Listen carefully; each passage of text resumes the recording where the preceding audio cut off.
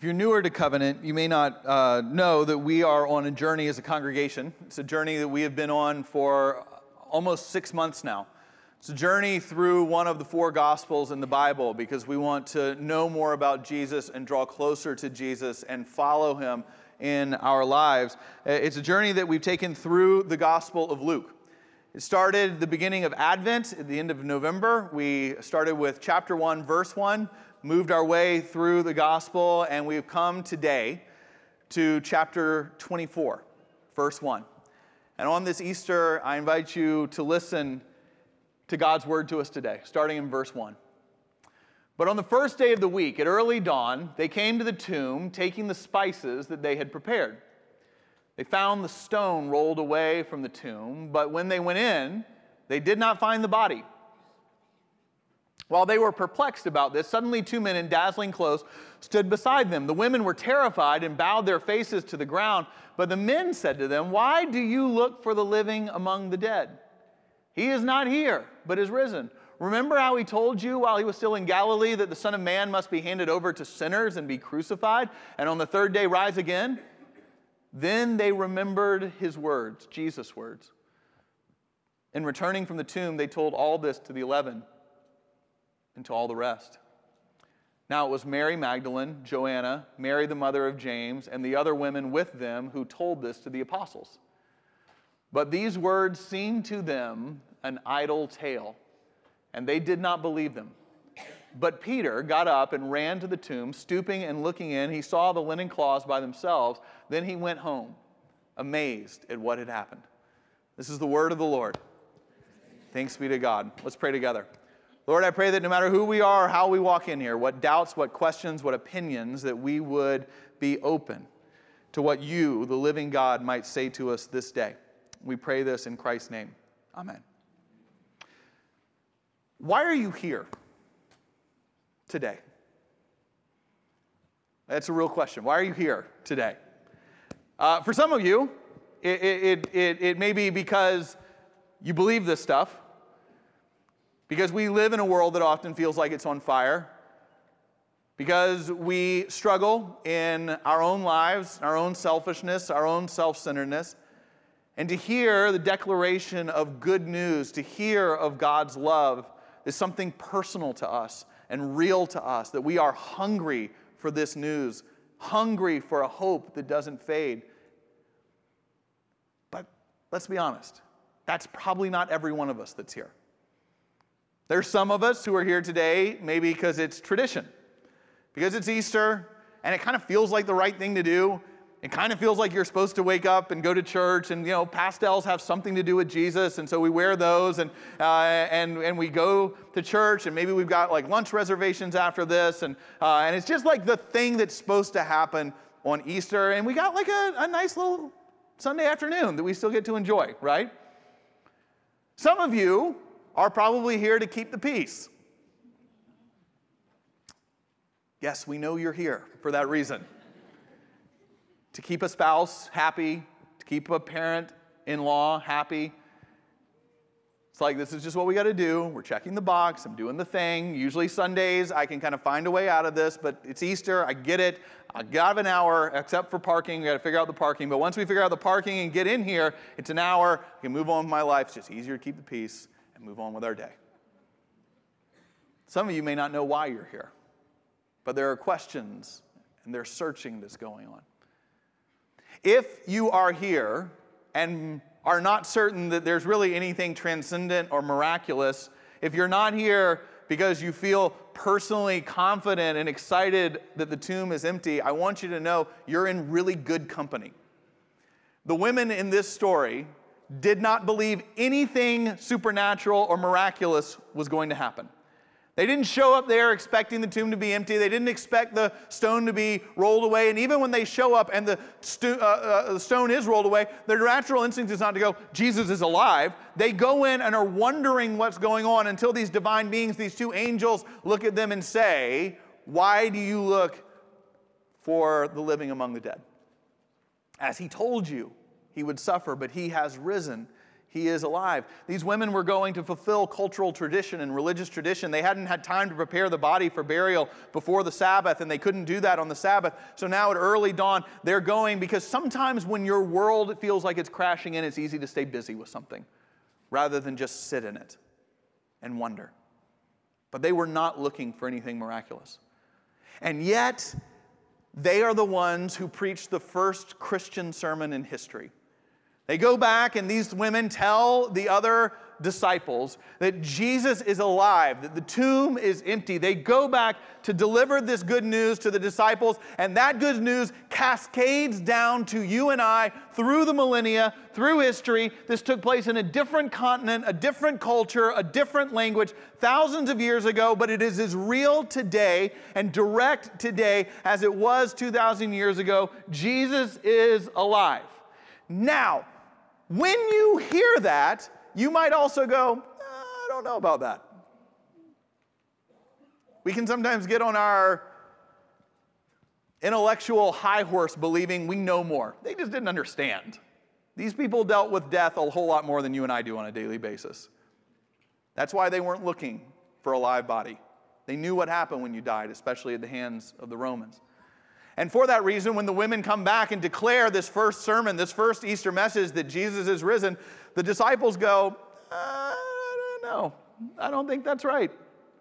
They're hiding in an upper room, scared for their own life because they've seen their teacher, their rabbi, crucified in front of them. And as they're there and hear these tales, they do not believe it. In fact, what it says is they believe that it is an idle tale.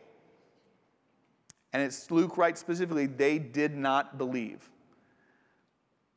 Except for Peter, who didn't necessarily believe, but in this wonderfully Peter way, when you read the Gospels, just kind of goes charging out of this room and runs to the tomb to see what's going on, just to investigate and to see what's happening. And it says that he sees the empty tomb and the linen cloths there, and he comes home amazed. And so no matter who you are or the good company you keep with these women or with these disciples, I'd like you today to just for a few minutes take the posture of Peter. I'm not asking you to check your intellect at the door. I am asking you just to be open and investigate for a moment. I know for me, I had to really struggle with this when the idea of Jesus being real and being alive first started occurring to me at age 24. As most of you know, I didn't grow up in any of this. When I felt a calling to ministry, my parents were like, what? And then they kind of have, through the years, it's like, so when do you get a real job? Like, when do you go actually do something with your life? And my fraternity brothers are still like, seriously, what do you do? I'm like, no, I really, seriously. They're like, no, seriously, what do you do? I didn't grow up thinking this is what I was going to do. I didn't grow up believing any of this was any more real than Zeus hurling lightning bolts down from Mount Olympus at people he was angry at.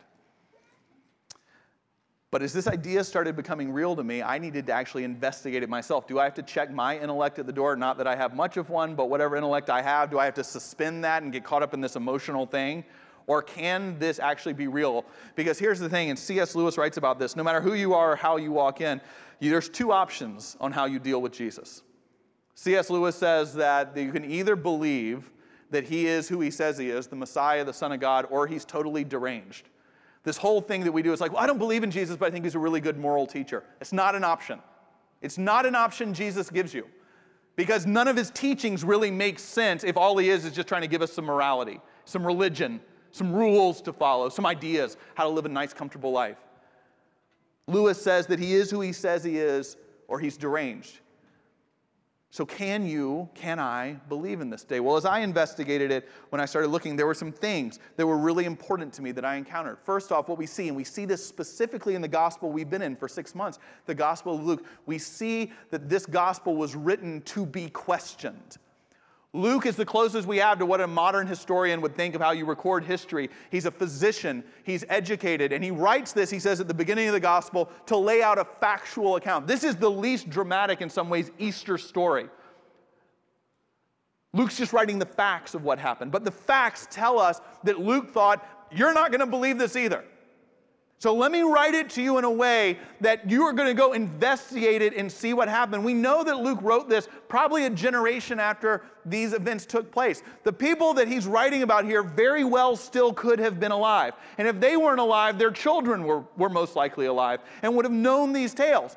And so Luke writes with an idea of going, I want you to investigate this. I want you to check it out. He doesn't say that Jesus was just born in some land someday. He wasn't born in a galaxy far, far away. It says he was born in Bethlehem at this specific time, when Caesar Augustus was in charge of the Roman Empire, when there was a census that took place, which we know in history when that happened because Roman records show us. It was then that Mary and Joseph had to go to Bethlehem. It was there that he was born in alignment with the prophecies. We know as he goes older how his ministry develops. And we know that in this last week in Holy Week that Luke writes this in a way of going, check out the people that were there. It wasn't just that some Pharisees and Sadducees and the high priests didn't like Jesus. He says this was a time when in the Jewish council there was a person in charge named Caiaphas. You can go back and see when Caiaphas was the high priest. You can go back and see that these people were all in charge at a certain time. Luke's the one that writes to us about when they took Jesus' body down from the cross at the end of Luke 23. He says that he was buried in a tomb, but it wasn't just someone's tomb somewhere. Luke says that the person who owned this tomb, this family tomb, was an individual named Joseph. And it wasn't just any Joseph, but it was a Joseph from a town of Arimathea. They knew where Arimathea was. It was a small village near Jerusalem. And it wasn't just anybody that lived in Arimathea named Joseph. It was the representative from Arimathea who served on the high council of the Jews.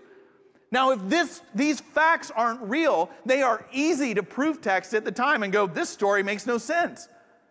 And because Luke writes it with specificity, Luke's really inviting the people at the time, going, go talk to them, right? That's why he writes it this way. Go talk to Joseph. Hey, Joseph, did you ever lend your family tomb to someone that came back from the dead? If Joseph doesn't remember that, there's a pretty good chance it didn't happen, right? If Joseph's children don't remember it, there's a pretty good chance it didn't happen.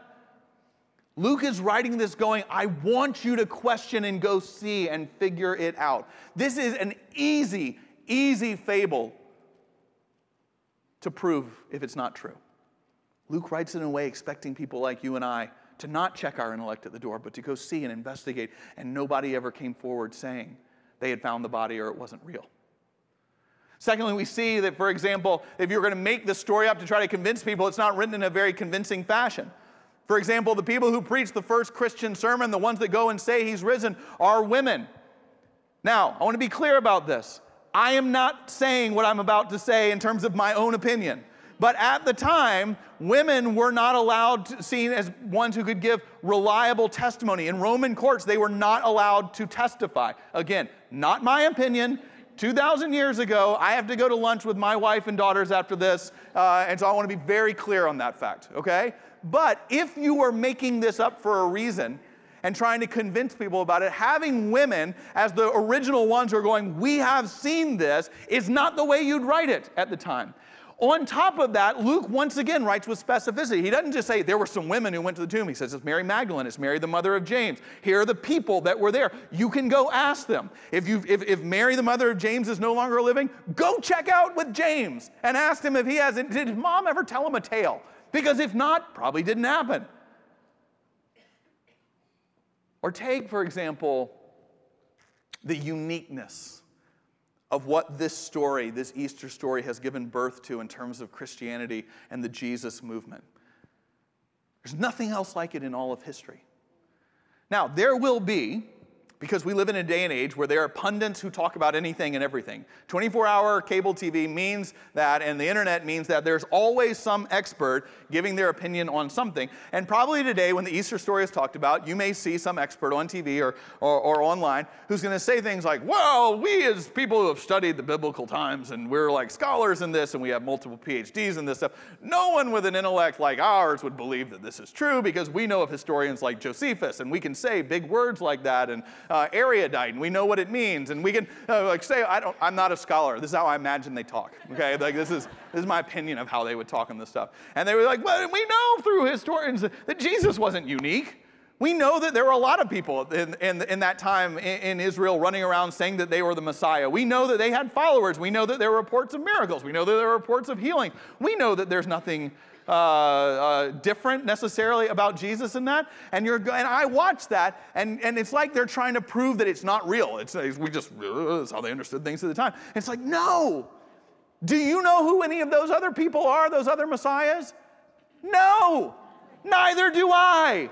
Because they died, and when they died, they stayed dead. And when they stayed dead, their followers went home.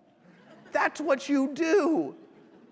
Disappointed, heartbroken, like the women and the men in this story, but you go home and restart your life. No, we know that nothing like this happens. We know that these men and women saw something.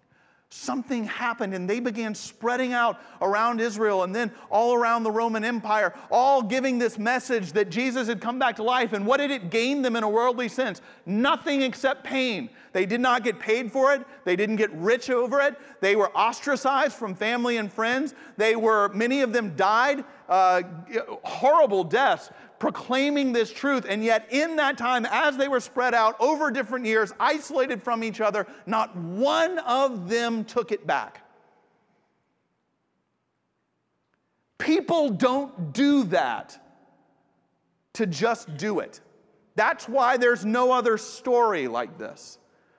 If for some reason Peter was making this up and it was a big joke among the disciples, we know in history that Peter was crucified upside down. When they are going to drive nails in you and crucify you upside down for saying this, if you're lying, you tell them you're lying. Not one of them took it back. Not one of them recanted what they had seen. It doesn't happen anywhere else. Sitting there saying there were other Messiah figures at the time does not disprove anything. It proves the uniqueness of this story. I want to submit to you today, no matter who you are, how you walk in here, that this is not an idle tale. And if it's not, if it happened, the tomb is empty, if Easter actually happened, then nothing in this world and nothing in your life will ever be the same again. Because what we believe, the foundation, the very core of our faith is not about more religion and more rules and being a better person and a more moral person. That the very core of our faith is not if you're good, good things will happen to you. Our faith is built on the idea that this is the real world. And in the real world, there are hard things that happen to good people, and there are good things that happen to bad people, and everything on the spectrum in between, because we live in a fallen, broken world. But what our faith teaches us is not that if we're really, really, really, really good, we'll be spared from hardship. What our faith teaches us is that hardship will not be the end of our story. That death, as we see here, is overturned. That sin is overcome, as we've been singing about. What our faith teaches us is that no matter who you are or how you walk in here today, the most painful, difficult, worrying things in life will not be the final things in your life.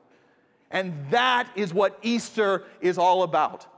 A hope that is alive, that will never die, no matter what we see or experience in this world, and that new life will arise. Now that, friends, is an enormously bold claim. That is a hugely bold claim. And so I wanted to think today and kind of go, so what does that actually look like in practice? What does it mean, Easter hope? We saw it, for instance, in the video that we showed. But what does Easter hope mean like in the world that you and I face today? And I don't want a small example of this because, we don't want to just kind of write it off as like it's just kind of this nice, warm, little cozy thought. What does it mean to say that the worst things we experience won't be the final things? And recently I came across a story. It was a story about someone who you may have heard of before. The name may be familiar to you. His name is Eugene Peterson. Eugene Peterson was a pastor and an author of several different books. If you've ever read The Message, the translation of the Bible, The Message from the Old Testament and the New Testament, Eugene Peterson spent years translating the Bible into what he hoped was a more accessible English language. Eugene Peterson wrote many books. All of our pastors here at times have quoted from Eugene Peterson. He's wonderful because he challenges pastors to remember that this is a spiritual thing we're doing. We're not ultimately running an institution, which is always hard to remember, and he keeps us on point in that. Our church had a video a couple of years ago that came out where Eugene Peterson was recorded and filmed in a conversation with Bono from U2. Bono talks very openly and has written about Eugene Peterson and Eugene Peterson's faith and its influence on Bono and his walk with Jesus. And we had that video that we shared with this community. Eugene Peterson was in his 80s. And last year, found out that he was declining in health and there was nothing that doctors could do about that health. Eugene Peterson spent time, as people do near the end, saying goodbye to family, to friends, to kind of getting his affairs in order. And one day last fall, Eugene Peterson had something that happened, and he took a very dramatic downturn in his health. Many of you have been in a situation like this, but the family gathered from all over, and Eugene Peterson had lost consciousness, and the hospice nurses said that he would not regain consciousness. And that is a hard time for a family. As I said, many of you have been there. You gather around someone's bed, and on one hand, you're waiting. And time on the one hand passes very quickly, and yet on the other hand, it seems to just creep along, and we are dealt the hand that we see that's true all the time, which is that we don't have nearly as much control over life as we think we do on an everyday basis. And his family gathered, and as they were holding vigil, they made sure that someone was with him night and day, to be with him, to pray with him, to just sit quietly, to read scriptures. And one night, on what turned out to be the final day and night of Eugene Peterson's life, as he lay there unconscious, his daughter-in-law was with him. And all of a sudden, as she was there, Eugene Peterson sat straight up in bed,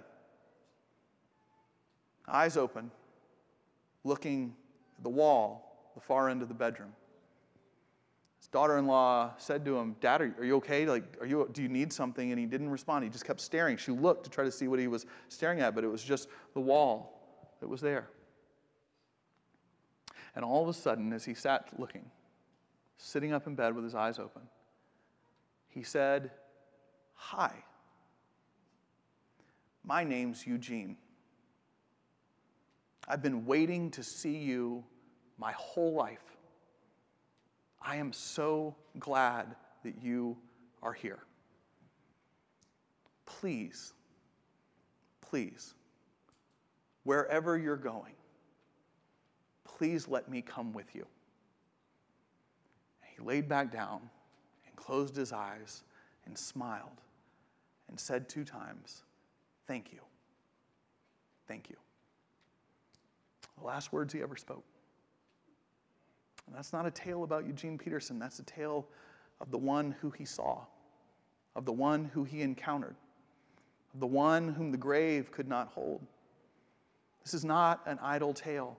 And if it means that in that extreme of a circumstance like it did for Eugene Peterson and for so many others, imagine what that hope looks like in your world today, with the worries and the stresses and the strains that are very real that we have at work, that we have in our marriages, that we have in our families, that we have in this community, that we have in this world that is broken and divided. Imagine what it means for us to declare that that hope is real and alive, and that no matter what we walk through as people,